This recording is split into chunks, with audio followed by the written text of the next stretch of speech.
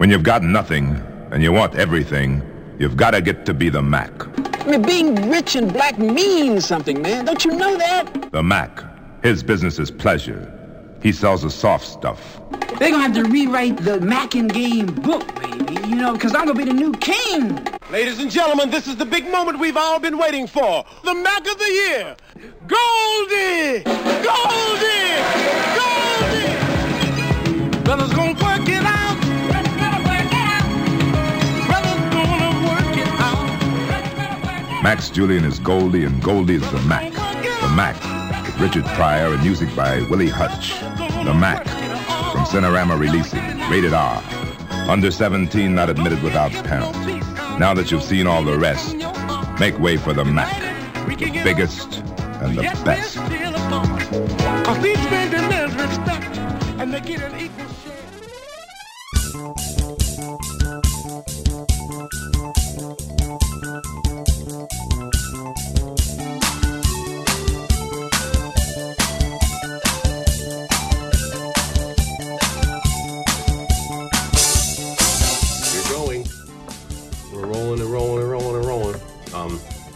It's been 2 weeks already. 2 weeks. An old reference to an oldie but goodie. And we're back again. It's a late Saturday night. It's a late Saturday night or early Sunday morning, whichever way you want to look at it. Sun's coming out. It's blue out. It's a little blue. We're a little disoriented. It's been a movie marathon. Yeah, we went crazy this week. Though again, our reoccurring theme is this is a pretty important episode. Very special. This is a very special episode, and I feel like it is. I mean, we did a couple weeks ago Maniac. Maniac. Yeah, Joe Spinell in Maniac, and that was a very special episode for us, in the sense because it was we saw it in our formative years. And this we saw like around the same time. Exactly. So they're kind of linked in my memory. Same with me. They're kind of they're kind of like it's a 2-pack. Yeah, they're buttresses. They kind of hold up stuff for us. It's a Dion and Blake 2-pack. If you're at if you're at a Walmart, and going through the $5 bin and you see those complete random movies that are just a 1997 2-pack, 8 or 98 2-pack. Jay Blake. And all we're giving you is for bonus features is an interactive menu. And maybe the trailer. Cast bio. Yeah, cast bio. You can even click on that, and then it's maybe stereo. You're getting the stereo mix. Production still gallery. Yeah. So welcome to another night of Saturday night movie sleepovers, another morning or another episode or another edition. Another installment. Evidently you're getting our newspaper that we're putting every morning. We have the paper. Sunday morning paper. Yeah, that's us right here. Whatever you want to use as we're delirious, as you can see. I'm here with Jay Blake, as you said. I'm Dion Baya. This week we're doing 1979's Zombie, aka Zombie 2, aka Zombie Flesh Eaters. Zombie Flesh Eaters, correct. Many AKAs. Lucio Fulci. Fulci lives. Nice Italian man. Fulci lives. Yes, you may see that around sometimes.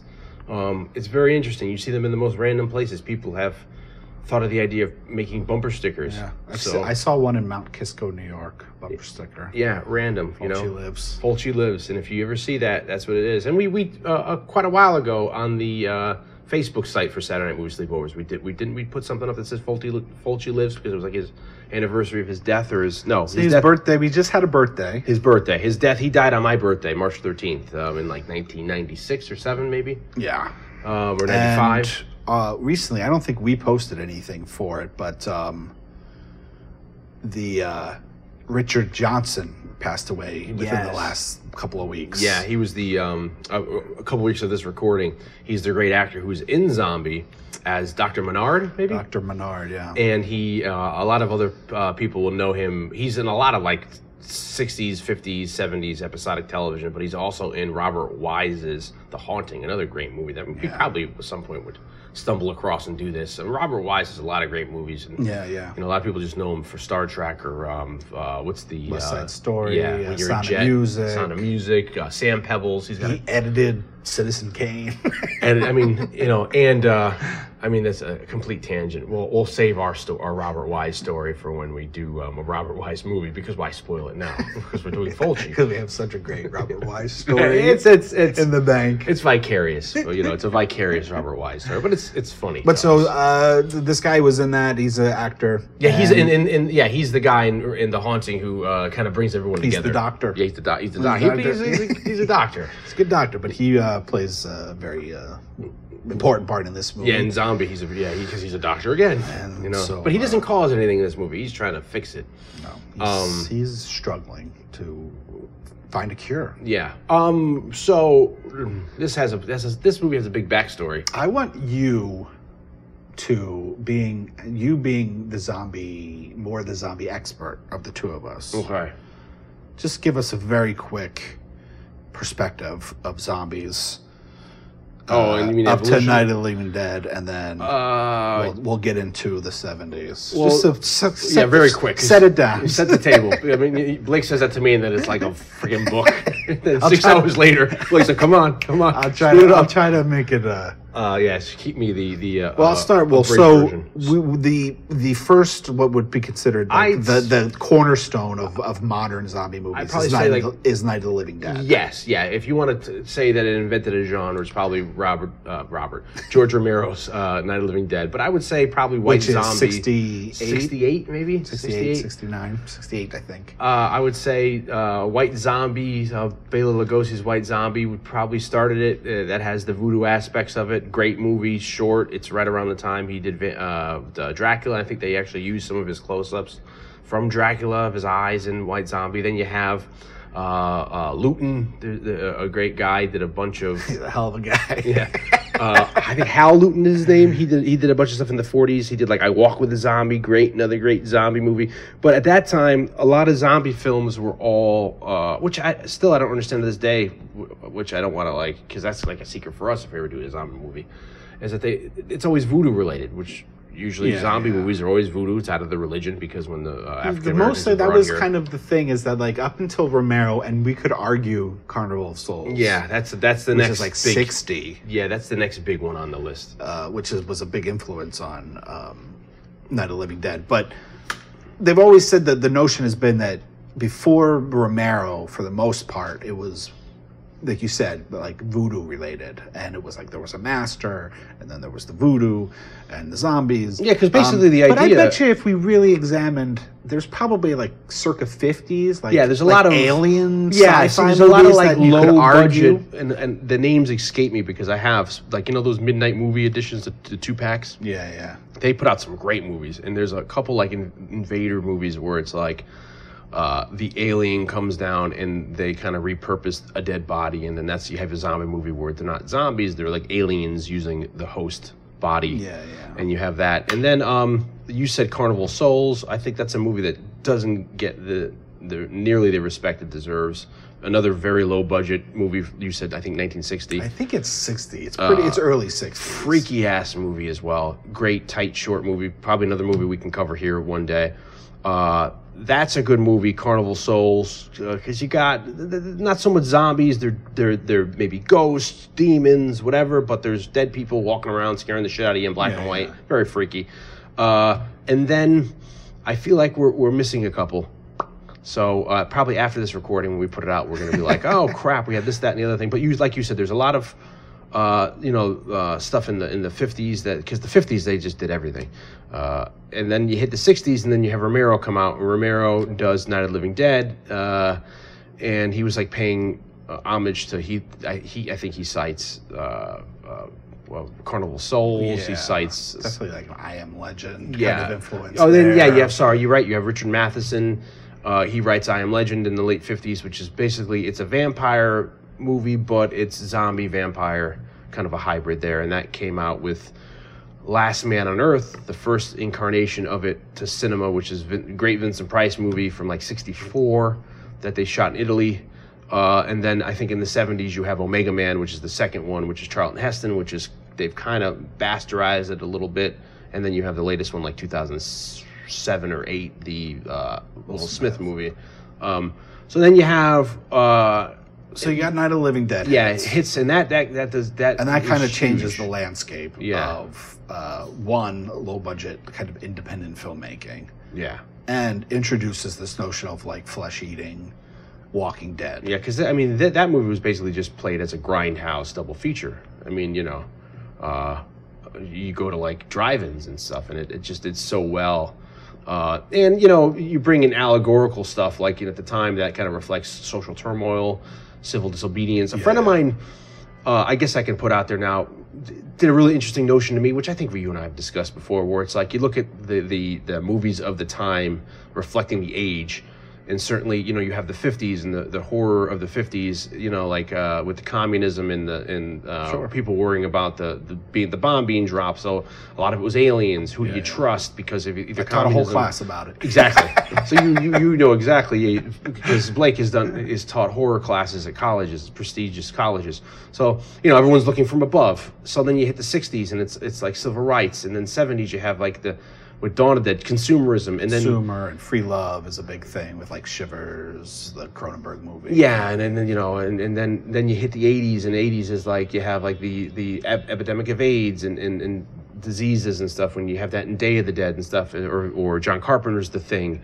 And then you have now with the resurgence of the zombies in the past 10 years, zombie films, it's almost like, you know, again, it's like, look at the people worrying about like the society just falling apart. Yeah, and, you know, there's the rioting. turmoil of there's the society, there's also the infection and like the dirty bomb, like, you know, weaponized yeah, massive viruses and like and stuff. the 28 Days Later. So you see these movies become very smart, where you know, just on the face of it, they're just zombies killing people. But then if you read into it, and if they're done like Romero used to do, you know, intelligently, there's a lot of symbolism and allegorical aspects of it. Not sure how much of that applies to today's movie. Zombie. Yeah. Fulci zombie. Well, But so we got 68, we have Night of the Living Dead, and then, you know, the thing that's I think important to point out with those kinds of movies, the grindhouse drive-in movies, is these movies made a lot of money, but they had legs. They made that money over time. Yeah. You know, it wasn't like it was a huge hit at the box office opening weekend. Yeah. So you would get, say it came out in 66, it wouldn't be till like 73, 74, 75 where you realize that movie had made a shitload of money. Yeah. So then you see in the mid 70s, zombie movies start to pop up. Yeah, again. little genre ones. Especially Bob Clark did a couple. Yeah. Death Dream. And, Children Shouldn't Play with Dead Things. And then the Italians start getting into it. So, you Like know. The Blind Dead. Oh, remember that series? Yeah. You know, a lot of whole weird like, seagulls. And it's, So then this movie comes out in like 78, 79. yeah.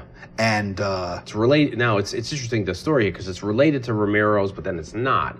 yeah, so Dawn of the Dead comes out in 76, 7? 6 or 7. Yeah, which is the sequel to Night of the Living Dead. Night of the Living Dead is the sequel. That comes out, and in Europe, it's called Zombie, Yeah. not Dawn of the Dead. Yeah. It's called Zombie with an I Yeah. at the end, no E.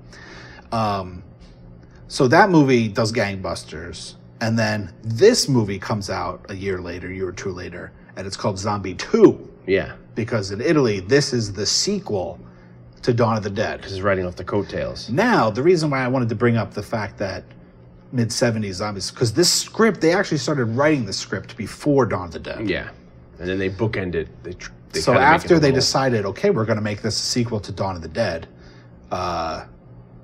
we'll bookend it with America. Yeah, so they have it open in New York Harbor in the 70s. And then it ends on the Brooklyn Bridge. And then I guess the movie basically is a boat is found adrift in New York Harbor. They go investigate. There's like the harbor patrol. There's zombies on board. People get killed. We find out that the boat is an abandoned boat that's come all the way up from the islands, air quotes, which is down south below Florida. This girl who played by Mia Farrow's sister. Yeah. Tissa? Tissa Farrow. Yeah. Um, Mia Farrow's sister. Her father owns the boat. Was the owner of the boat. And so he would go down to this island. He was friends with Dr. Menard. Yeah. And so that boat shows up, and we have like a classic murder mystery. Almost like a giallo. Yeah, it's where's the dad? Where's the father? This is his boat. It's abandoned.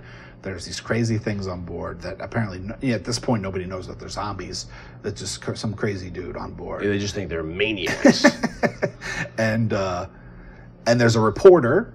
Yeah, because then which is very like film noir-y. Yeah, the reporter gets interested. Like, what giallo. happened? He's going to go search too, and then there's a little cameo by Fulci because he's the editor of the paper. Yeah. He's like, go down there and check it out. They meet each other on board the boat. They sneak on at night.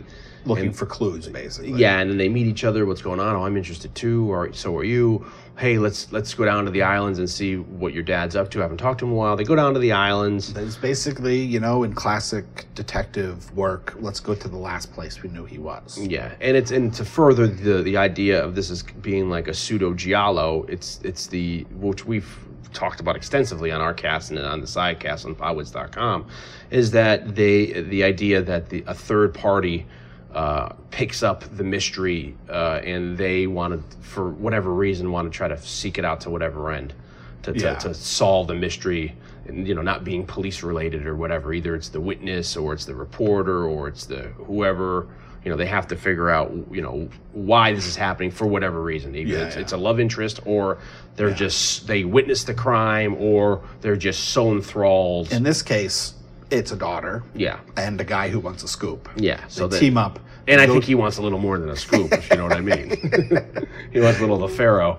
So then they go down to the islands. They it looks like they fly into, like, say, something like Jamaica. They rent a boat by another a Caucasian couple, so they're not islanders. They go out to go see the island, and then they get to the island, and shit starts happening, and it starts really quick.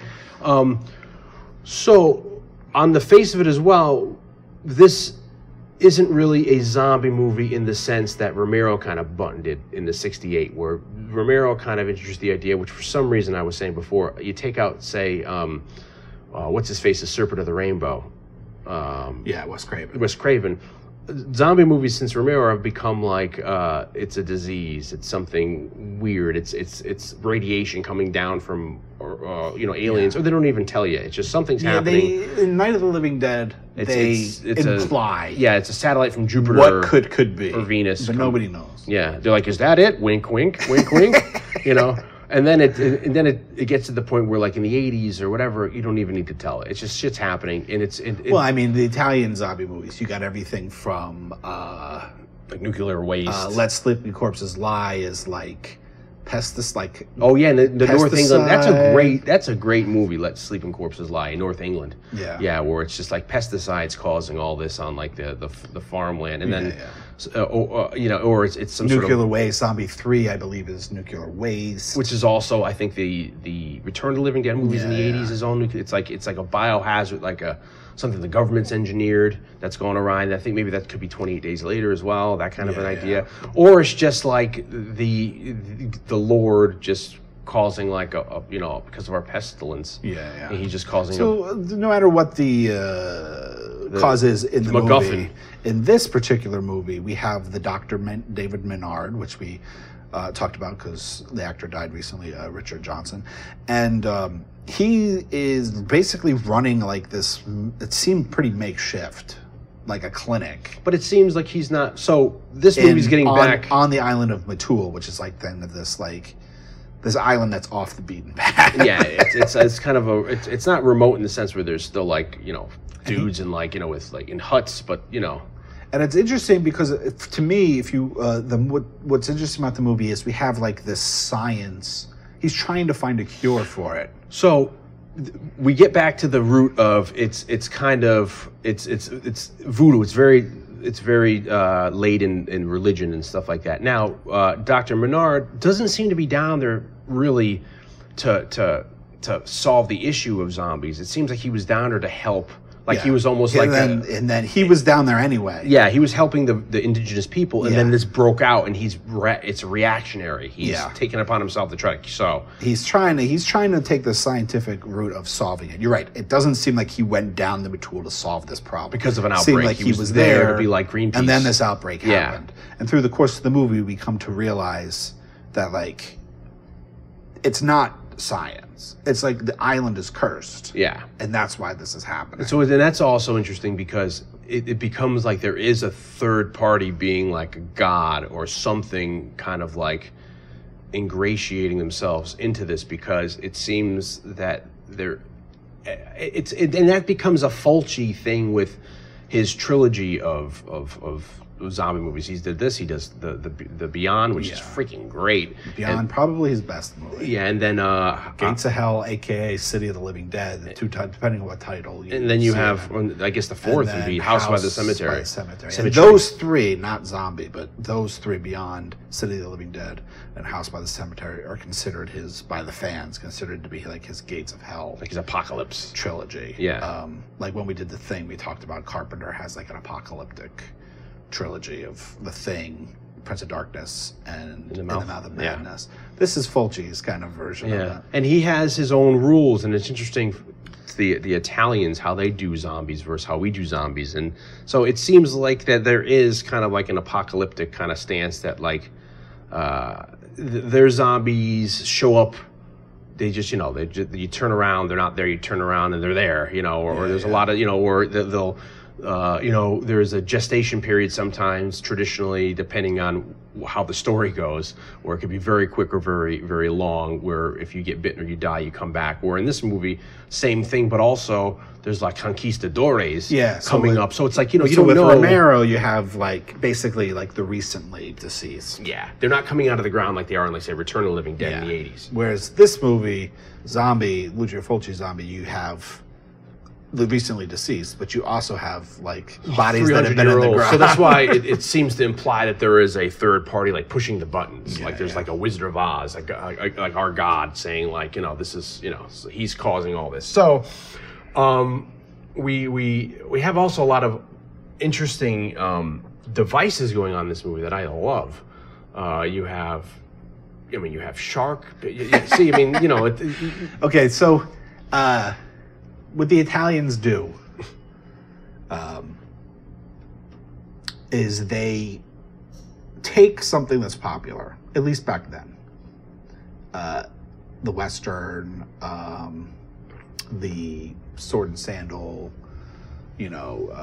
epics movies, or fantasy in the 80s after Conan, and after Mad Max Escape from New York, the post-apocalyptic, like science fiction, and they run with that shit. They take it, they run with it, and they add their own stuff in. They sprinkle Parmesan cheese and garlic and spaghetti sauce on it, and then they just put it into the oven and let it bake, and they have all kinds of crazy. And it comes out, and it's like, now we think of like shock cinema, extreme cinema as being a very like Asian thing. Yeah, but like Italy was.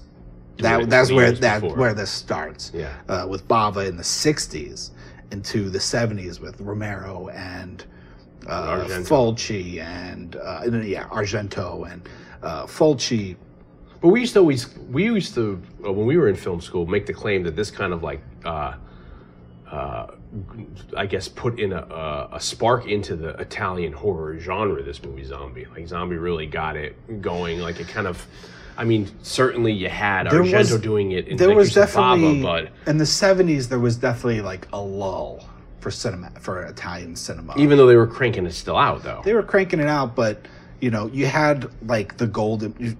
By the 60s into the early 70s, you have Mario Bava, who's really like the godfather, father of Italian horror movies. Yeah. And it's interesting to point out that all these, maybe with I guess you can even include Argento in this.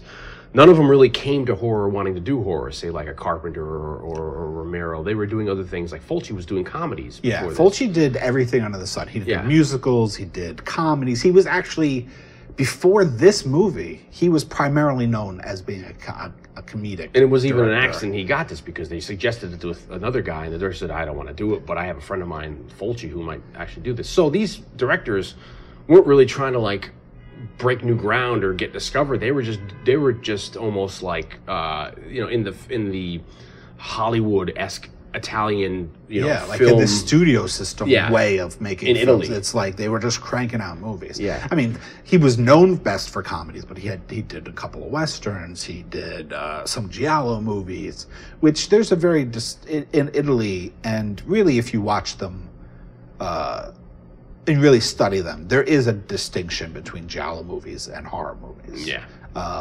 Giallo movies are much more, in the traditional sense, more like thrillers, suspense movies, whereas they think of horror as being more supernatural and stuff like that. So, I mean, he was doing all these kinds of movies, and like I said, he was best known for comedy, oddly enough. And then he does this movie. Yeah. So you're bringing Bava up. You said Bava. He was the granddaddy, the godfather of this, and then from Bava you have.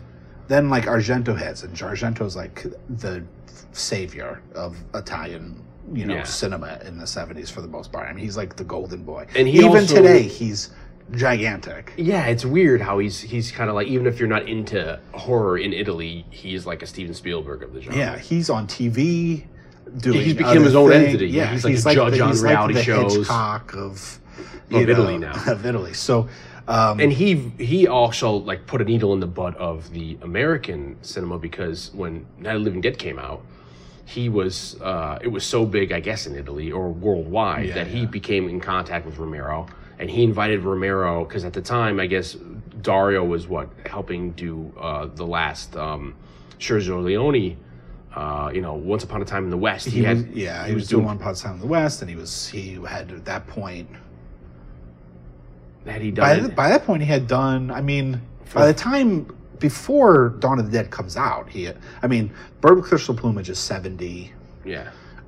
This is Dario Argento films. Dario Argento films. Bird with Crystal Plumage is his first movie, which another one is huge. It's huge. On here, yeah. I mean, it's monumental in like Italian cinema. Then he does like the other two.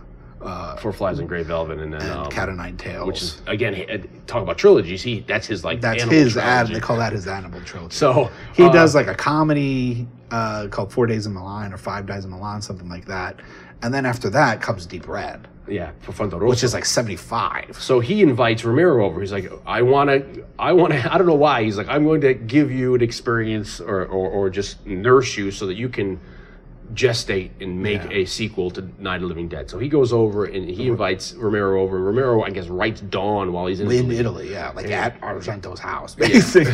Argento's, it's almost like Misery. Argento's like, it's like the Kathy Bates. He's locked Romero into a You room. will write me a sequel to Night of the Living Dead. Even though he's Russian in that voice. And Romero writes Dawn of the Dead, and Romero comes back, and then it's, and I never knew until we watched, I think, Document of the Dead, that really old documentary on those movies, the Romero movies, that Dario was like holding Romero's hand, so to speak, where he helped him get Goblin to do the soundtrack. He did footage of them in the mall together, like just really weird footage of them walking around together. He was like a producer on it, and he handled all the European distribution and made his own cut of the movie for European distribution, which I guess was a thing back then. It wasn't like he did it without Romero knowing. Back in the day, I guess there was some sort of knowledge that like your movie might get cut a little bit. That happened a lot, and I think probably happened for a lot of people without knowing. Like Goblin did several scores for movies that had other scores other places in the world. Yeah. And I don't know if those filmmakers even knew. Maybe it was rights, or they didn't want to pay. Mancini's score was being replaced with Goblin. This is a really sweet thing. Henry Mancini's really doing. Lalo Schifrin's score is really. But so the point is, there is like this little bit of a lull in Italian cinema, but we have Argento like waving the flag, and then we have like Suspiria comes out like 77. Yeah, and then that's also Argento, and that's probably the most popular, either for good or bad. The well-known Argento movie. So we have, and then there's like this big spike of Italian horror movies. Like his Giallo movies, like I said, weren't really considered horror movies. So then we have like Suspiria, Inferno, and we have Fulci's movies starting to come out. Jaws had come out, so there was like a bunch of Jaws, like rip off like Italian shark movies, or even over here we had Orca, and so it's like, and it's weird. They all play into each other. They're all helping, all going into this melting pot of whatever, that is being cooked up over the world, but Italians especially. So you have Fulci, and then so getting back to... But what the Italians do... is they just throw everything in the pot. They throw it in the pot, and they turn up the burner, and you get this really, almost hyper-surrealized vision of horror in a way that America... Even America in the 70s and then in the 80s with the slasher movies, that turned up the notch a little bit. Yeah. Italy was fuck that. Yeah. You think you're hot shit? We're going to throw a guy wrestling a shark. Underwater. This was on a commercial somewhat recently. Yeah, like a couple years ago, which we'll put a link in the cast. There was a commercial, and it randomly, they're talking, I think it was maybe how you can stream stuff through your television. So maybe it was either a phone product commercial or maybe a carrier commercial for whatever. And he throws in his TV footage, and all of a sudden you see... a zombie fighting a shark underwater, which is this movie. So, on their way over to Motul, our journalist, reporter, and our Peter West is the name of the character of the reporter, who's very Michael York. I want to say. I always say he looks kind of like a poor man's Michael York, with a very unfortunate comb over. Yeah, because it looks fine while he's in New York, but once he gets down there and they're filming, it's really windy, and then it just starts, and then it's wet, and then it's just by the end of it, you're like, I didn't even know he had no hair, because he looked fine in the 70s New York. So on their way over to the island, they stop, and the couple they rented the boat from is she's like, I want to go scuba diving or just see some stuff. So as you do in Italy, she gets naked. Yeah. She's basically got a G-string on. Yeah, and she's absolutely gorgeous. And puts a tank on her back, goes underwater, and I don't know what she's looking for down there, but she's just taking pictures or something. Oh, is she? I thought she's looking for starfish or something. It's collecting. Yeah. So and Michael York's poor man's Michael York's like, wow, okay, I like how this happens. So and then while she's down there, a zombie attacks her or tries to attack her. She grabs some coral reefs, rubs it in his eye. She hides from the shark. There's a shark. Yeah. So she comes up. She's like, "There's a shark. Shark. I'm gonna go hide in the coral reef until this thing passes." Yeah. And then while she's hiding there, music starts kicking in, which we even have to get to. A hand comes very unsuspectingly. Hand comes into the shot, grabs her by the shoulder. Zombie's there. She's able to rub coral reef in its face. You wouldn't think that would upset it, but it does. It's like, oh, I can't see. She's able to get away. Then Shark's like, what's going on over here? And the zombie's like, it's Shark. And then the zombie fights a shark. And then Zombie's like, ooh, food. A little fight ensues where he's trying to grab the shark, get something off of it to eat. He's wrestling it. Shark grabs the zombie by the arm, rips the arm off, eats the arm until the zombie gets some of the shark and eats the shark. So, what I always like to point out, okay, it turns out in researching, it turns out Fulci didn't really come up with the scene, didn't really want to do it or whatever. There was the producer, Ugo Tucci, had met a filmmaker named Rene Cardona Jr., who had made a Jaws ripoff called Tinto Rara. And he met this director, and I guess this kind of shark movie was doing fairly well because of the success of Jaws and whatnot. So then Hugo gets the thought, let's throw a fucking shark in that movie. And as oddly as we if you haven't seen this movie yet, which is surprising that you're even listening to this and haven't seen, so if you're that much of a fan, thank you, fair play to you. It's not out of place. It completely works. Within the world of the movie, totally acceptable. But it's weird though, because you would think that it wouldn't. If I pitched to you let's have a zombie movie and let's have a shark in it, you'd be like, well, how are you going to get that? So we have a shark trainer or stuntman or some shit. It was supposed to be a stuntman, but he got sick, so it turned out to be the shark trainer doing this stunt. I didn't know you could train a shark, but yeah, you can train anything that way. Yeah, fair play to you. If you're going to go down there and try to train a shark, what are you going to try to train? A dolphin? A killer whale? No. I want to go down. I want to try to make it a little harder on myself. I'm going to train a shark. So my point that I've always made about this movie, which is why one of the things that I just love about this movie is because it's so crazy. You figure you got this guy. You're going to put him underwater. Yeah. You're going to shoot underwater not hard enough. Yeah. We're gonna put this guy in zombie makeup. Yeah. Underwater. Good zombie makeup. Yeah. I mean, he looks great. As well as you're not in a tank either. You're underwater. Yeah. You're actually shooting on location. It's not like he's a zombie scuba diver. Yeah. He's just a zombie down there, ragtag, clothes, you know. In good makeup, yeah. Doesn't look bad. We're gonna have him fight a shark. Yeah, a real shark. Wrestle with a real shark Yeah. underwater. And then, because of the big punchline of this set piece, is that the shark ripped his arm off. He's got a prosthetic arm for a chunk of the scene. Yeah. So he's wrestling to put to throw into the shark's mouth to get the shark to bite it off. Yeah. So he is literally, there's a guy underwater wrestling the shark, literally with one hand tied behind his back. Because he's hiding the other arm. So it's just like, it's unbelievable. Now, you would think they must have maybe doped up the shark. Let's hope the shark was okay. Oh, yeah. You know, who the hell knows? Because back Ripped then, out all his teeth or something. yeah, because you don't know. I mean, the Probably. Italians are notorious. There's a Vic Morrow story where the Vic Morrow, the actor who John Landis killed in Twilight Zone, the movie, where he was doing, you know, More on that. yeah, More on that later. another time. But he was doing Italian cowboy movies in Spain in like the '60s, and that's what a big thing to do, of course, for all Hollywood actors in the '60s and '70s. And the Italians would go shoot the Western in Spain because the Spanish hillsides looked very much like our hillsides, and they would, at the end of it, they were just going to just kill all the animals because they didn't want to pay to. And Vic Morrow was like, "What? You're going to shoot all the horses?" So he actually paid to have the horses shipped back. I figure So, with that much shooting going on, shooting as in filmmaking. in filmmaking going on in Spain on westerns, You'd want to keep like the horses. some guy, some entrepreneur. some Spanish guy, some Spaniard would have been like, I'm going to keep them here, and, you know.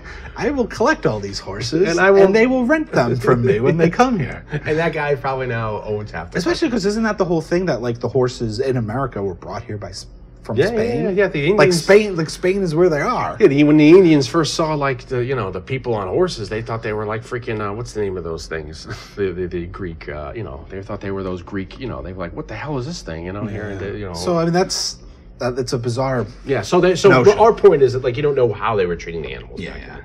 So let's hope they treated them well. And we're not even getting into the Sam Peckinpah movies where he's like blowing up chickens' heads and the Billy the Kid movie. So for me, I'm going to take a brief detour from talking about the actual movie to talk about like our relationship to this movie. Yeah.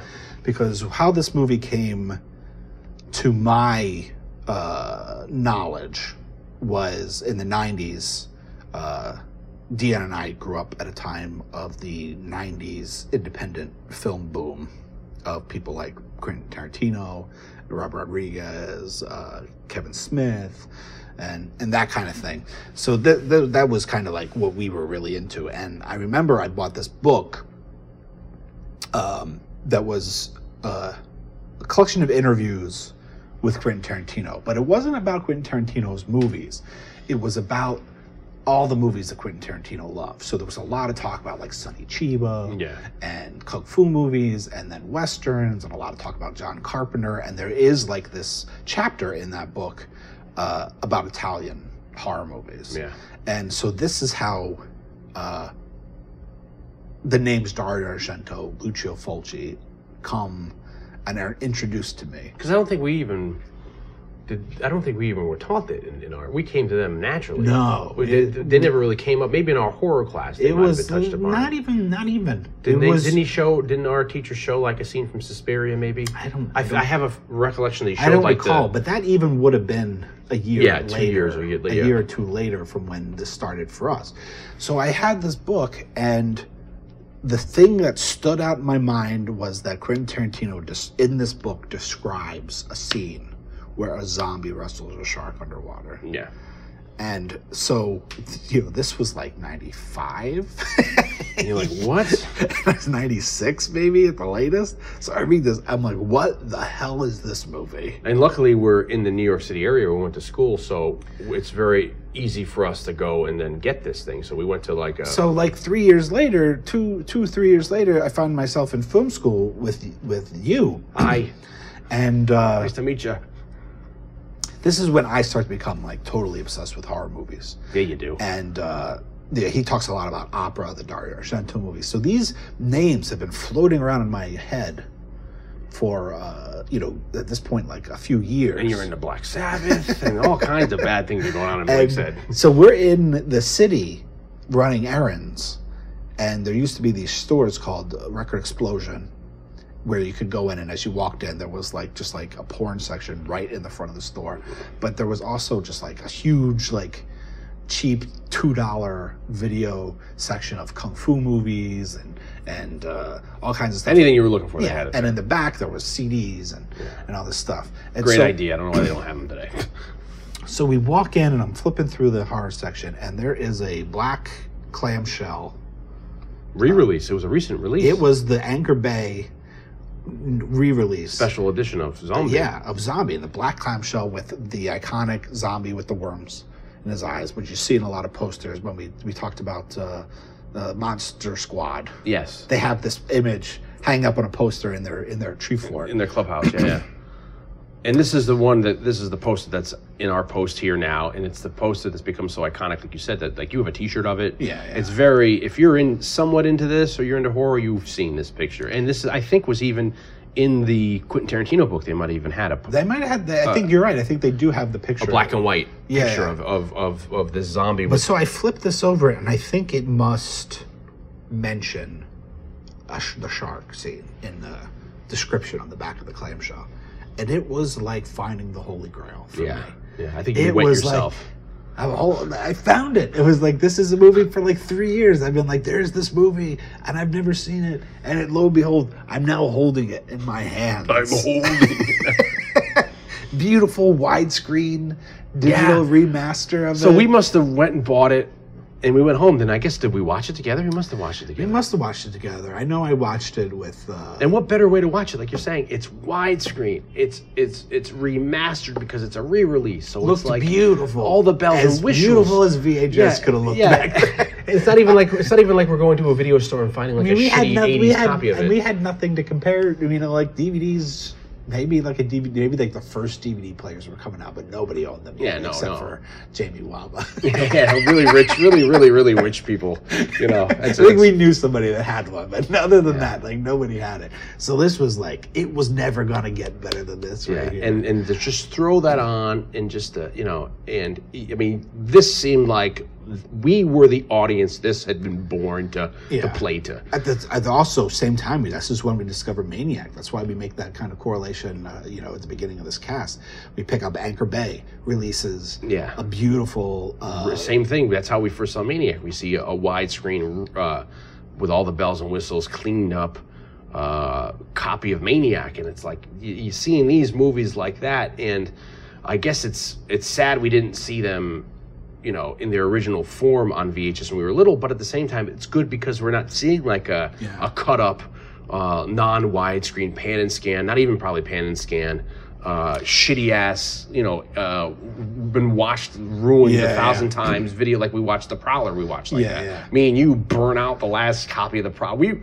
Blake and I rented The Prowler from There's a story where we talked about video stores that you didn't even remember about us renting The Prowler. Yeah, we rented The Prowler from a video store up in Connecticut. By Frank Joseph Zito. Directed by Joseph Zito. Who was also, which a couple weeks ago we made the correlation, which we couldn't remember in the Maniac cast. So to amend the Maniac cast. So if you listen to the Maniac cast after this one, or you just listen to the Maniac cast, this is the Zito we're trying to think of. That Joe Spinell paid homage to name his character in the movie Frank Zito. He was going after Joseph Zito, which I did mention the Chuck Norris correlation, but I didn't realize it is that Zito that was directing all those Chuck Norris movies. It was great, which we'll probably do as well. The Chuck Norris movies. So Prowler, also Tom Savini shout out. Yeah, great Tom. And Prowler is actually a really good movie. And I think, is Farley Granger in The Prowler, or am I is Farley Granger in maybe I'm getting that mixed up with what's the name of the Valentine's Day? Oh, my bad. My Bloody Valentine. I think Farley Granger is in The Prowler. Spoiler alert, I think he turns out to be the bad guy. So anyway, I didn't hit pause. If I'm wrong, I'll make an amendment on the bottom of the cast, this posting. So we go to the video store that I end up working at years later, and we're looking for Tom Savini related movies. For some reason we got on a big time. Because I think we get the book. We got the think we book. went and met him. I got the book. You had the book. I had an older book. You bought like the new edition of the book. Yeah, and it had like The Burning in it. It had like The Prowler. We're like, what are these movies? And also, I think we've seen B-roll of them in like that movie Magic, Discovery Channel show, when they did the special on Tom Savini. So we're looking for those movies, and lo and behold, they do have an old, beat up, shitty, like probably circa whenever the movie came out, VHS copy of The Prowler. So you and I take it home. And what you're alluding to, which was I forgot, is we take it home, we open it up, and the tape is broke, right? Yeah, or it's like not rewound all the way. So we've rewinded all the way, and it's broken. And it breaks. The tape, the physical tape for all you youngsters out there. Yeah. Because there was a cassette with magnetic tape. Yeah, I know. We're like, what are you talking about? What does that even mean? You mean it was like a device? And the tape was off the spool. Yeah, and it had rewound back in there. So Blake and I have to do some really quick, extensive reconstructive surgery. So we go down to my dad's workbench, turn the lights on. We did do it on the workbench. You know, I have like a vice. We're chain smoking down there. And we go with my dad's like his eyeglass screwdriver. We carefully open the tape up. You know, like, you know, Blake's wiping We got the white. We're in our scrubs. Yeah, we got my mom's. We don't want scrubs. any dust to get in there. You know, Blake's wiping my forehead, and we take some Scotch tape and we connect that sucker back. Very technical and, use of Scotch tape. Yeah, we close that shit back up, and we get one more watch out of the Prowler, and then later on, I think when we returned it, I think I remember telling the guy, "Hey, this it's broke," you know, or if you rewind, maybe I didn't rewind it because I said, if you know, I'm worried if you rewind it, because at the time, all the youngsters as well, that was the big thing. Be kind, please rewind. You always supposed to bring the tape back because it was bullshit. And they would like charge you. Like yeah, well, because it was like if you rent the movie, like, you know, what the hell? It's going to take me 6 minutes to rewind this sucker now. So it was kind of like an inconvenience. So anyway, so I told the guy, "Hey, look, the tape's broke. I'm worried to rewind it because it may break again." And then cut to like 2 or 3 years later, I'm working now at the video store, and I see still in their defunct, broken tape pile is the Prowler. Never got fixed. That was their last copy. So Blake and I watched the last viewing. You should have taken it. Just for prosperity's sake. I should have taken it, because then the place ended up going under, and they were getting rid of everything for a song. I mean, they were just giving out, like, you know, garbage bags of videotapes, and I got a lot of videos from then too. But at the time when it went under, it was like 2005, it was on DVDs 6. too. Yeah, so it was all, so there was going away. But still, we were the last ones to so to why watch why do we even bring up the Prowler? Because of to watch crappy old videotapes. Yes, that's why. Yeah.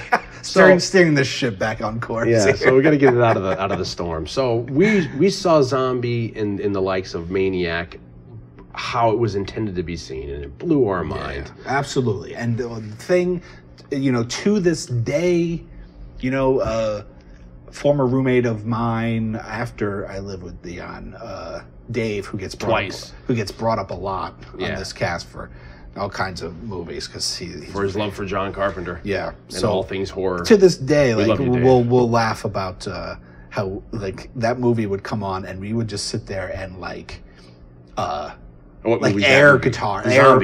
play Zombies music as the movie was on. It's such a catchy sound. So we sit there and pretend we were playing the keyboard, and so just a lot of really fond memories, a great time, and that was like kind of our discovery of this movie, and that's why things like Maniac are like so important to us. And it's also good that I think it didn't hurt that they weren't bad. They were really good movies. Yeah, they delivered. So because of that, it really whet our appetite to go seek out ones that, you know, you really have to be into, and then I'm sure we've watched a fair share of, but we liked them because we know the past of them, and it could have been different had we seen them first. But so Fulci, this is the first introduction to Fulci for us. Yeah. And it probably was for a lot of people. You know, you got to put it in perspective. You know, now you got the internet, you got bumper stickers that say Fulci lives. The DVDs. You know, multiple releases of this on DVD. Mondo's putting out the soundtracks. You know, this stuff is like readily available. Yeah. But like we were like that very first wave of like this stuff is now becoming available again. Yeah. So this really we couldn't have really saw And this we actually sought it out. Whereas now it's kind of like in the subculture. If you get into the culture, you know, it's like you're saying, it's kind of readily available. Whereas we were in luck to be able to find it and be like, holy crap, this is it. And then we were able to find such a pristine copy of it to watch. Some notes since we brought up the soundtrack, Fabio Frizzi. Yeah. Italian composer, obviously, is best known for his work with Fulci. Yeah. He like Fulci, he was kind of known for his comedies, doing scores for comedies. But with this movie, he teams up with Fulci, not for the first time actually. He does his first thing with Fulci is on a film. He had a trio. It was Fulci. It was Frizzi, Bixio, Frizzi, and there's a third guy that escapes me. And they did the score for 4 of the Apocalypse, which is kind of like a Fulci Western. 4 Horsemen of the Apocalypse? Yeah, but I think it's actually called 4 of the Apocalypse. Okay. Might have multiple titles for, but it's interesting. But he comes aboard. He does Zombie with Fulci, and then that starts a very long collaboration. He didn't do like every Fulci movie after that, but he did most of the ones that are a big deal beyond all the ones we've mentioned: City of the Living Dead, House by the Cemetery. Well, he may have not done that one, but anyway. So Frizzi comes in board and does this kind of monumental score. Yeah. Not only do you have that main theme that we were just humming, but you have like that very like Caribbean like Oh yeah, when they get down to Jamaica. And very a really classic, simple classic score. The thing that I think is a little tidbit for the people that are really into the Italian horror movie scene that you may not know is that the band that Frizzi used for most of those movies, including, I think, Zombie, is made up of several musicians, but 3 of which are members of Goblin. You have the rhythm section, you have the bass player, Fabio Pignatelli, and Augustino on drums. Fabio Pignatelli plays bass. And then you have Maurizio Guarini, who is a keyboard player who is best known for being part of Goblin, but he was just a really popular session musician. He did Roller with Goblin and then came back in the second wave of Goblin scores after Simonetti and Massimo Morente leave, post Dawn of the Dead Goblin. And so the bands that he's using is like, you know, you think of Goblin as being like the quintessential like Italian horror movie. You got all the Argento movies and all this stuff, but then they're secretly being session musicians for Fulci's Now you've movies. seen New Goblin in concert a number of times. Do they ever like go into like They stay strictly with like the Goblin official releases? Most of the Argento stuff. That'd be pretty cool if they just went into an interlude little medley. Now there's a rumor that I've been trying to get to the bottom of because I interviewed Maurizio Guarini. Yeah. And I also briefly interviewed Fabio Frizzi, and I didn't know this when I interviewed the 2 of them. So I'm trying to get confirmation of this, but I've heard recently, and maybe by the time we get this up online, we will have confirmation and we might be able to say confirmed. We'll see. Is that doom, doom, doom, that bass drum is actually Maurizio Guarini tapping the mic. Oh, come on. It's not like a drum machine or like a drum. It's actually just tapping the microphone.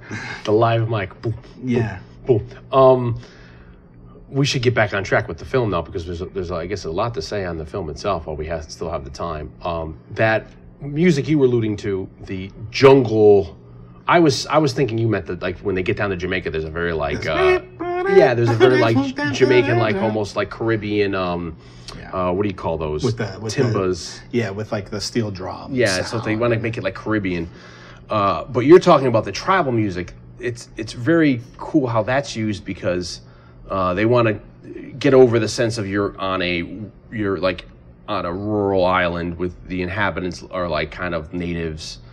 To a certain extent, they're not the natives like in Africa with natives like I was saying before, living in huts with like spears, but they still have their native ways, their simple ways. You don't even know if they have really like running water. Yeah, they might just be going out to like the well pump in the middle of the so they're listening. So their indigenous music is supposedly this like jungle, very relying on like the bongos and stuff like that. So that's the background music for when they're on the island. But then what also starts happening, which is very clever by Fulci or whoever came up with it, is that that music starts being played and almost as like a drum beat or like a heartbeat for the scenes with zombies. There's this part of it was like, is it just backing the scene?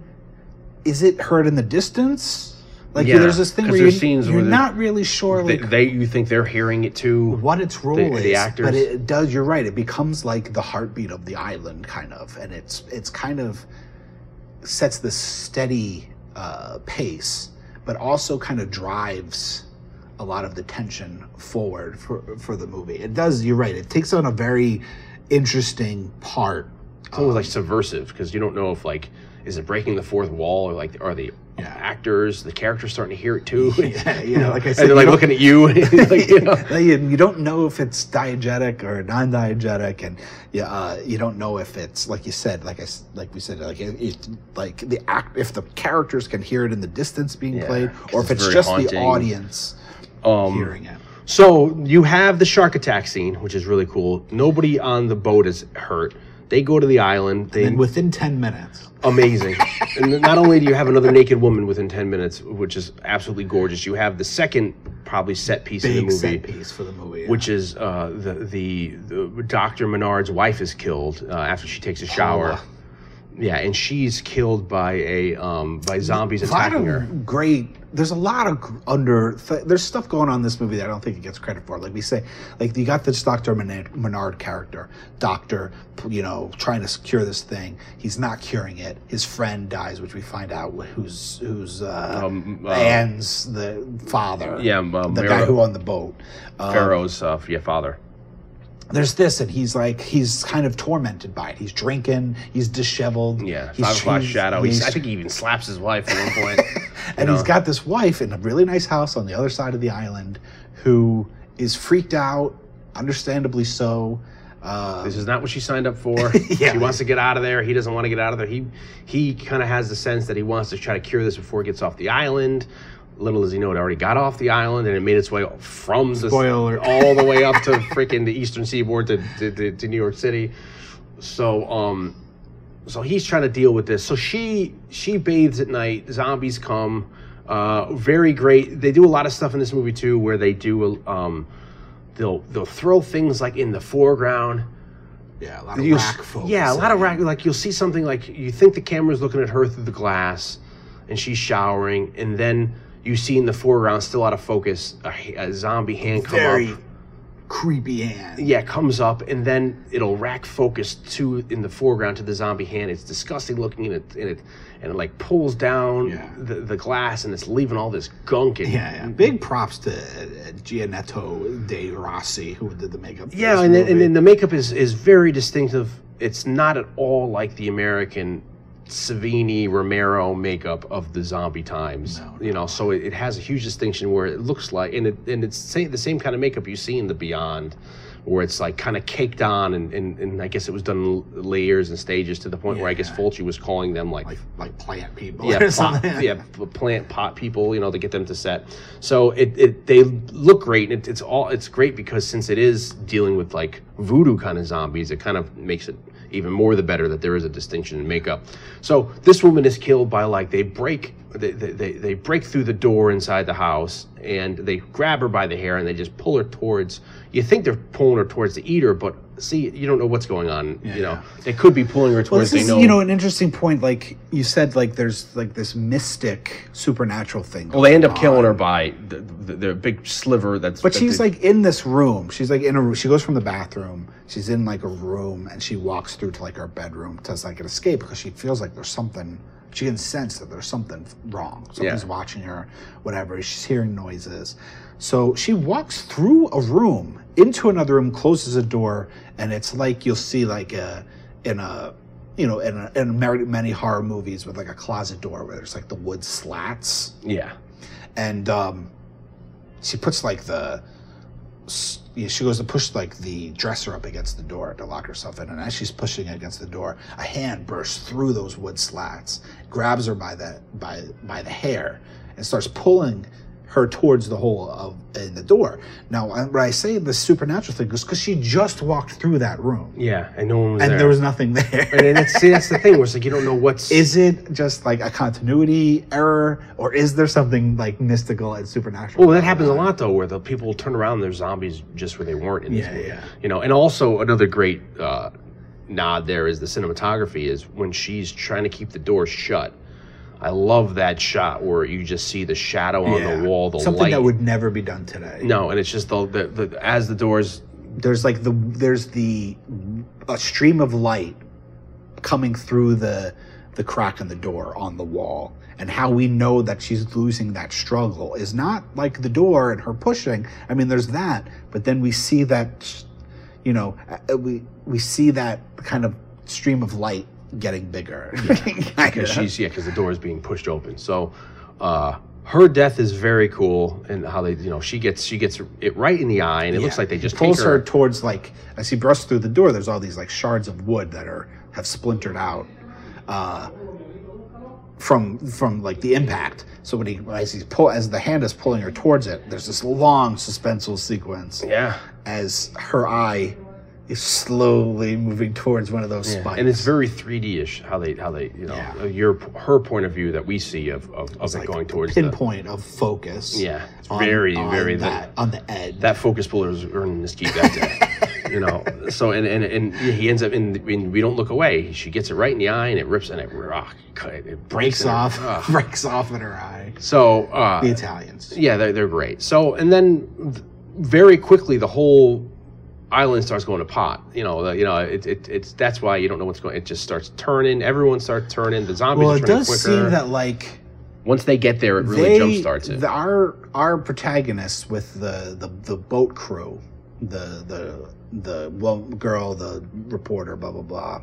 Something happens with the shark, and their boat is defunct. Yeah, they can't even get off the island. Yeah, so they get onto the island, but it does seem that like which goes again with like the curse of the island with having this heartbeat, the supernatural thing. It seems like their presence on the island starts to move things faster, ramps it up, and then you have everybody in the island villages are getting sick from this unknown plague, and then they're dying, and then within moments they're coming back. So what the doctor is doing, which is kind of the preface of the movie, is he's wrapping them in white cloths or white blankets, sheets, tying them, roping them up, and then he's waiting. They come back. He shoots him in the head, and then they're going and burying him outside. There's the thought of like, why is he waiting? But we also have to take account that he's trying to find a cure, and we suspect that he's trying things. Yeah, so he's seeing if it'll work. He has to see if it works or not. But it doesn't seem to be. And then we see the very powerful imagery of like the mass burial.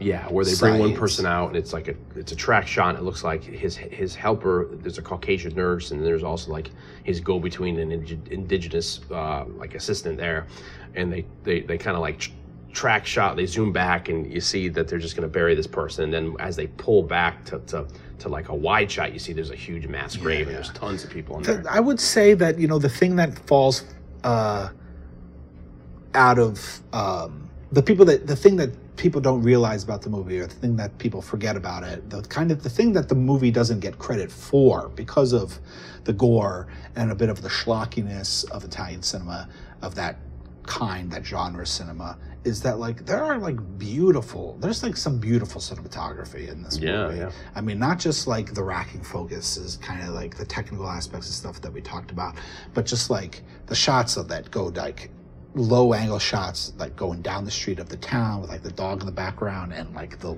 crab crossing. That's one of my favorite shots of the whole movie because and you see like somebody walking in the distance. That's my favorite shot of the movie, where the woman is she's like delusional and she's dying, and Dr. Menard's like pseudo hospital, and she's like, she's talking about her. She's delirious. She's talking about her husband. She's like, guys, I know you died, but I've seen you walking, 2 nights ago. And then it cuts to like jump cut, or not jump cut, but just the next shot. The next shot is like coming out this. of that scene. Yeah, it's like this beautifully composed shot of like the camera on the ground with the crab in the foreground running by, and in the background, way down the street, there's a lone figure stumbling, and then I think maybe a couple minutes later they cut back to that, and they cut to a close-up, and it's her dead husband. It's really unsettling and disturbing, and he's like on his way, and it always freaks me out even to this day. I still think of it. But just like beautiful landscape shots, and then we build to like this. Well, they meet the Menard. Menard's like, hey, she's going down here. Why don't you get to my go check on my wife at the same time. Take the Land Rover, whatever it is. Yeah. Get to my big house, because you can hide out there, and I want you to check on my wife because I slapped her as I was leaving, and she may be upset at me. They go to the house. Wife is dead. Then this is it. Zombies are everywhere. So this is where like they're turning. Zombie there. It wasn't there a minute ago. They're turning. They try to get back. They walk into very briefly. They walk into the horrific vision of imagery of the wife being eaten by a group of zombies on the floor. And I love that like they walk into the room. Yeah, it's all done in one shot, so it's all really it's all done like in like medium close up. So they walk into the room, they're kind of looking around. Oh, what's going on here? And then when the camera widens to a long shot, that's when they only realize, oh, holy shit, 10 feet in front of us, there's a woman being eaten on the floor by a half a dozen people, which we didn't see in the medium shot. And then they turn around, and then there's zombies there too. It's like, they weren't here a minute ago either. Yeah, so they get out, they drive and break like the axle. Yeah, they get crazy because, of course, no one ever drives calmly in a movie. So they go off the road, they hit a tree, they break the axle. One of the guys like really messes up his leg. Oh, yeah, the guy with the boat. So they're trying to get back to the hospital now. They all stop and rest at a cemetery, and then there's perfect place to why not just take a breather. And they're in a cemetery, and they realize it's a cemetery of all conquistadores from whoever, the Spaniards who conquered the island. And then, like clockwork, somebody hits the button, and they all start coming to life. They kill the beautiful woman who was skinny dipping in the boat. Yeah, they just leave her. The infamous or famous, I should say, zombie with the worms coming out of his eyes. Which is the theatrical cover. That's where he comes from. He's like, and it's very cool how he comes up. He leans up into shot, so.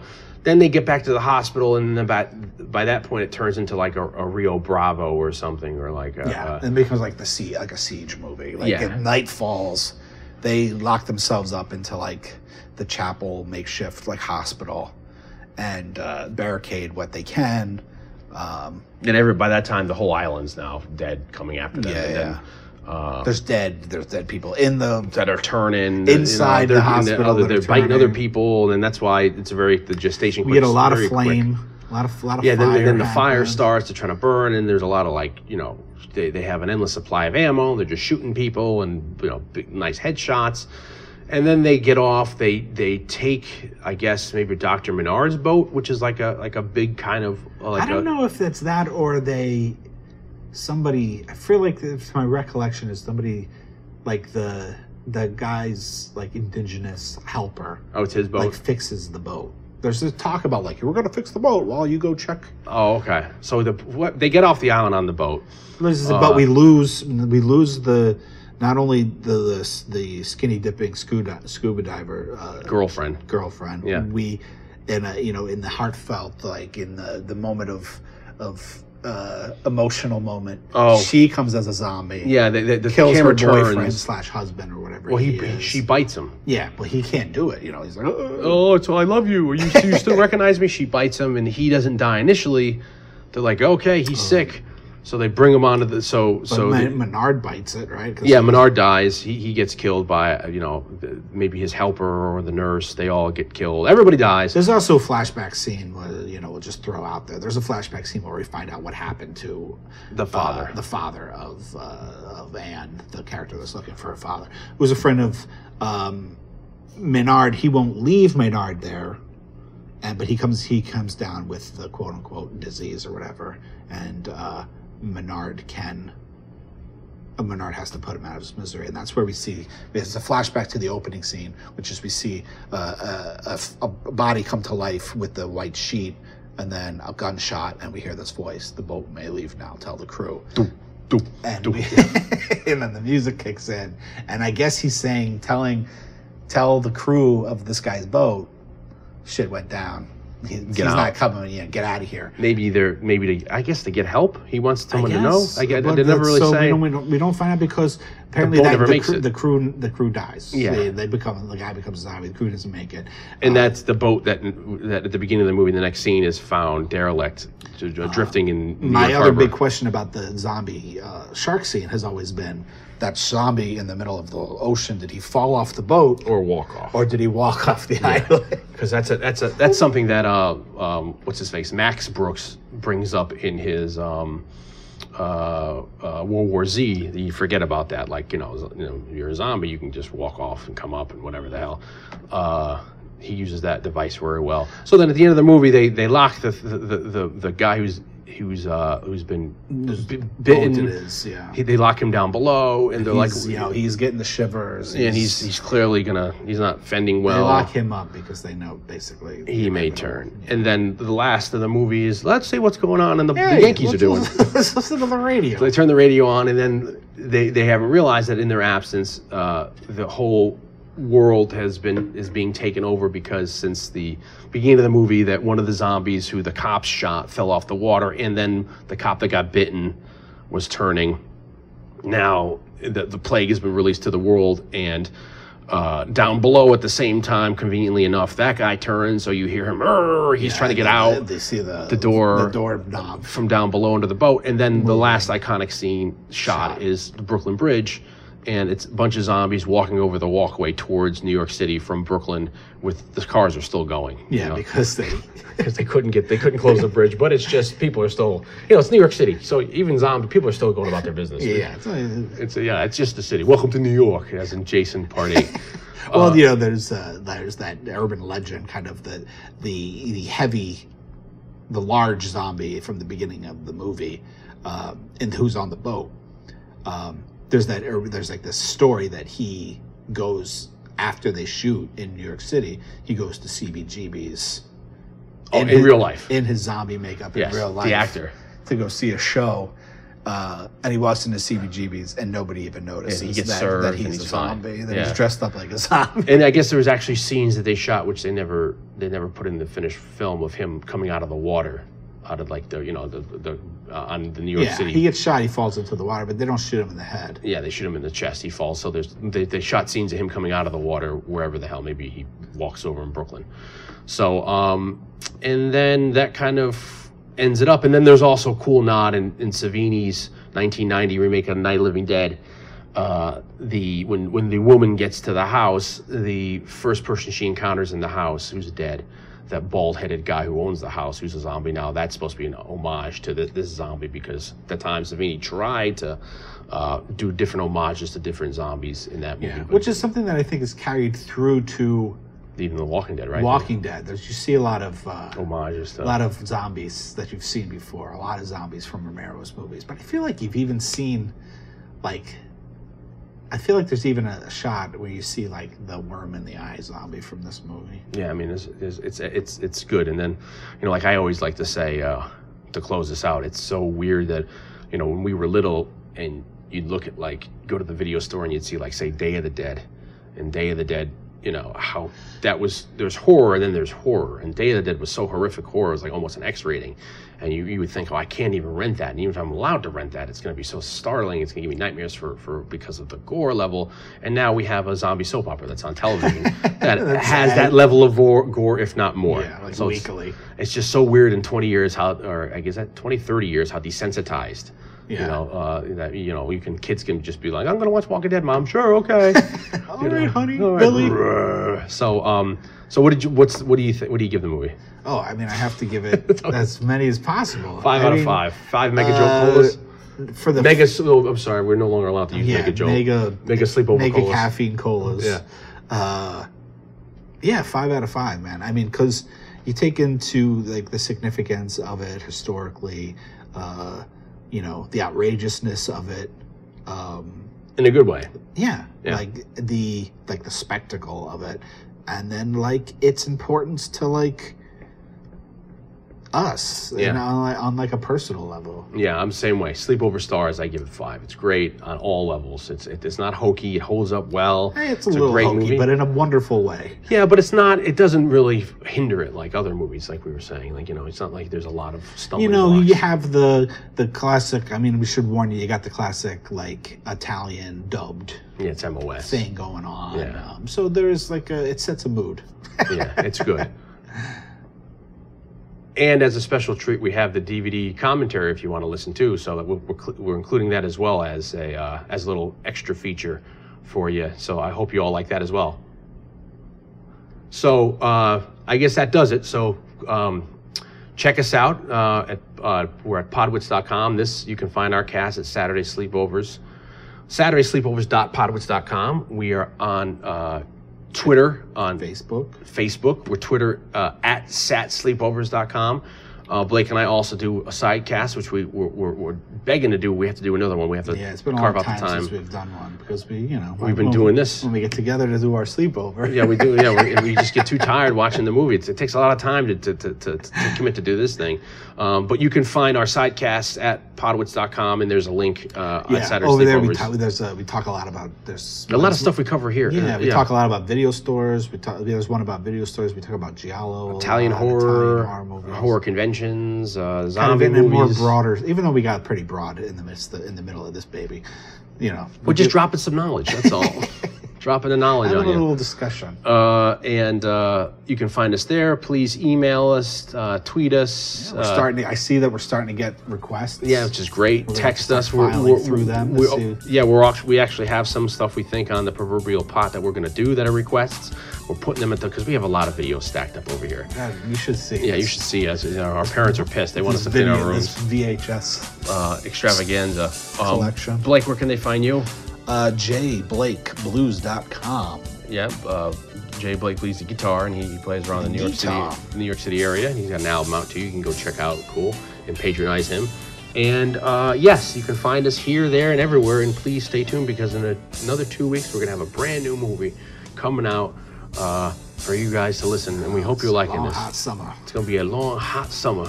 So until next time. Later.